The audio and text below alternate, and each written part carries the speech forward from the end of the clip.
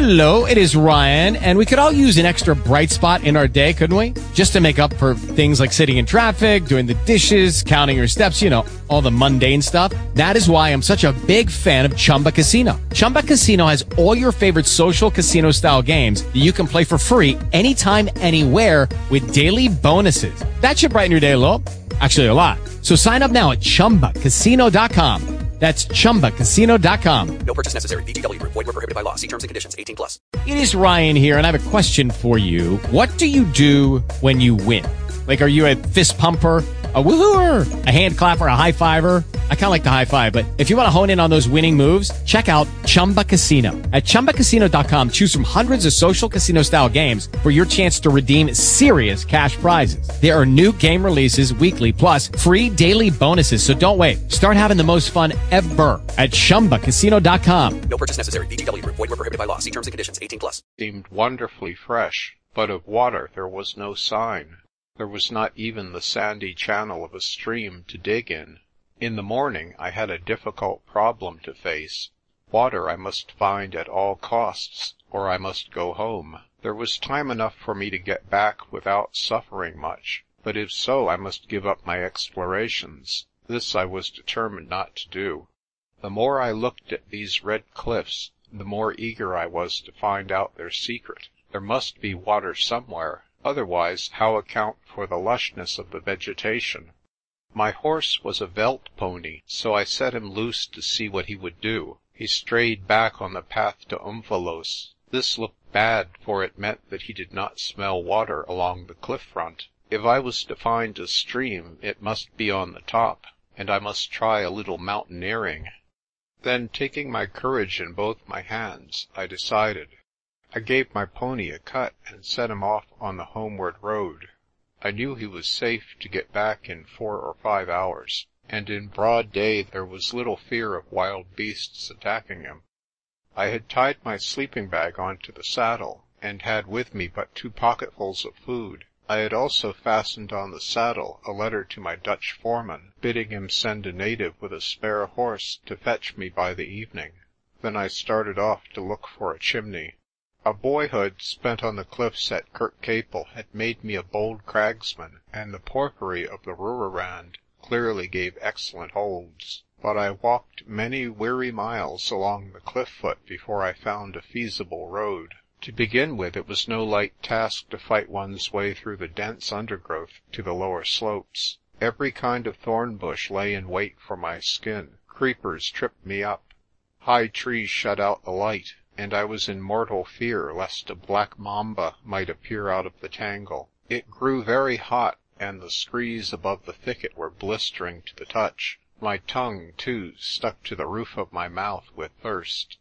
The first chimney I tried ran out on the face into nothingness, and I had to make a dangerous descent. The second was a deep gully, but so choked with rubble that after nearly braining myself I desisted. Still going eastwards, I found a sloping ledge which took me to a platform, from which ran a crack with a little tree growing in it. My glass showed me that beyond this tree the crack broadened into a clearly defined chimney, which led to the top. If I can once reach that tree, I thought, the battle is won. The crack was only a few inches wide, large enough to let in an arm and a foot, and it ran slantwise up a perpendicular rock. I do not think I realized how bad it was till I had gone too far to return. Then my foot jammed, and I paused for breath with my legs and arms cramping rapidly. I remember that I looked to the west and saw through the sweat which kept dropping into my eyes that about half a mile off a piece of cliff which looked unbroken from the foot had a fold in it to the right. The darkness of the fold showed me that it was a deep, narrow gully. However, I had no time to think of this, for I was fast in the middle of my confounded crack. With immense labour, I found a chalkstone above my head, and managed to force my foot free. The next few yards were not so difficult, and then I stuck once more. For the crack suddenly grew shallow as the cliff bulged out above me. I had almost given up hope when I saw that about 3 feet above my head grew the tree. If I could reach it and swing out, I might hope to pull myself up to the ledge on which it grew. I confess it needed all my courage, for I did not know but that the tree might be loose, and that it and I might go rattling down 400 feet. It was my only hope, however, so I set my teeth, and wriggling up a few inches, made a grab at it. Thank God it held, and with a great effort I pulled my shoulder over the ledge and breathed freely. My difficulties were not ended, but the worst was past. The rest of the gully gave me good and safe climbing, and presently a very limp and weary figure lay on the cliff top. It took me many minutes to get back my breath and to conquer the faintness which seized me as soon as the need for exertion was over. When I scrambled to my feet and looked round, I saw a wonderful prospect. It was a plateau like the High Veld, only covered with bracken and little bushes like hazels. 3 or 4 miles off the ground rose, and a shallow vale opened, but in the foreground, half a mile or so distant, a lake lay gleaming in the sun. I could scarcely believe my eyes as I ran towards it, and doubts of a mirage haunted me. But it was no mirage, but a real lake, perhaps 3 miles in circumference, with bracken-fringed banks, a shore of white pebbles, and clear deep blue water. I drank my fill, and then stripped and swam in the blessed coolness.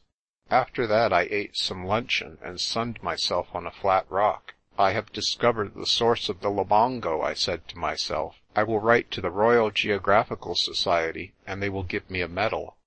I walked round the lake to look for an outlet. A fine mountain stream came in at the north end, and at the south end, sure enough, a considerable river debouched. My exploring zeal redoubled, and I followed its course in a delirium of expectation.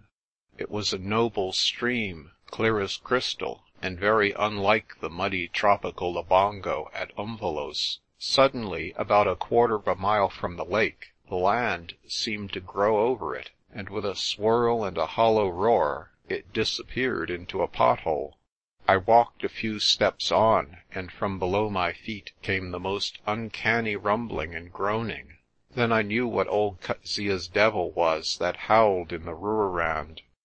Had I continued my walk to the edge of the cliff, I might have learned a secret which would have stood me in good stead later, but the descent began to make me anxious, and I retraced my steps to the top of the chimney whence I had come. I was resolved that nothing would make me descend by that awesome crack, so I kept on eastward along the top to look for a better way. I found one about a mile farther on, which, though far from easy, had no special risks save from the appalling looseness of the debris. When I got down at length, I found that it was near sunset. I went to the place where I had bidden my native look for me, but as I had feared, there was no sign of him, so making the best of a bad job, I had supper and a pipe, and spent a very chilly night in a hole among the boulders. I got up at dawn, stiff and cold, and ate a few raisins for breakfast. There was no sign of horses, so I resolved to fill up the time in looking for the fold of the cliff, which, as I had seen from the horrible crack of yesterday, contained a gully. It was a difficult job, for to get the sidelong view of the cliff I had to scramble through the undergrowth of the slopes again, and even a certain way up the kranzes. At length I got my bearings, and fixed the place by some tall trees in the bush. Then I descended and walked westwards. Suddenly, as I neared the place, I heard the strangest sound coming from the rocks. It was a deep, muffled groaning, so eerie and unearthly that for a moment I stood and shivered. Then I remembered my river of yesterday. It must be above this place that it descended into the earth, and in the hush of dawn the sound was naturally louder. No wonder old Coetzee had been afraid of devils. It reminded me of the lines in Marmion: diving as if condemned to lave some demon's subterranean cave, who, prisoned by enchanter's spell, shakes the dark rock with groan and yell. While I was standing awestruck by the sound, I observed a figure moving towards the cliffs. I was well in cover, so I could not have been noticed. It was a very old man, very tall, but bowed in the shoulders, who was walking slowly with bent head. He could not have been 30 yards from me, so I had a clear view of his face. He was a native, but of a type I had never seen before.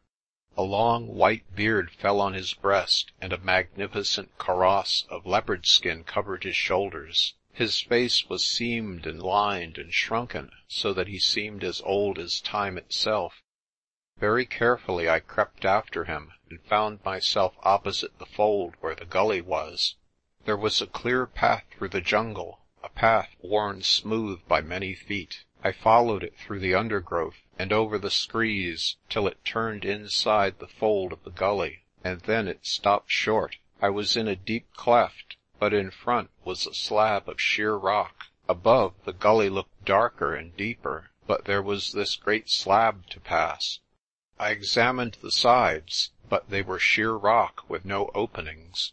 Had I had my wits about me, I would have gone back and followed the spoor, noting where it stopped, but the whole thing looked black magic to me. My stomach was empty, and my enterprise small. Besides, there was the terrible moaning of the imprisoned river in my ears. I am ashamed to confess it, but I ran from that gully as if the devil and all his angels had been following me.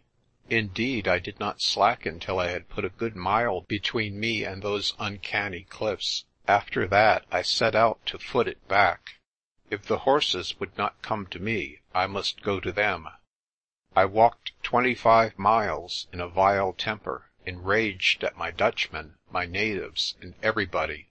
The truth is, I had been frightened, and my pride was sore about it. It grew very hot, the sand rose and choked me. The mopani trees with their dull green wearied me. The kaffir queens and jays and rollers which flew about the path seemed to be there to mock me. About halfway home I found a boy and 2 horses, and roundly I cursed him. It seemed that my pony had returned right enough, and the boy had been sent to fetch me.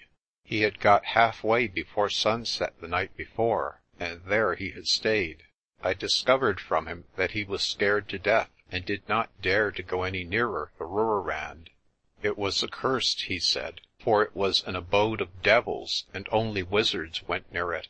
I was bound to admit to myself that I could not blame him. At last I had got on the track of something certain about this mysterious country, and all the way back I wondered if I should have the courage to follow it up.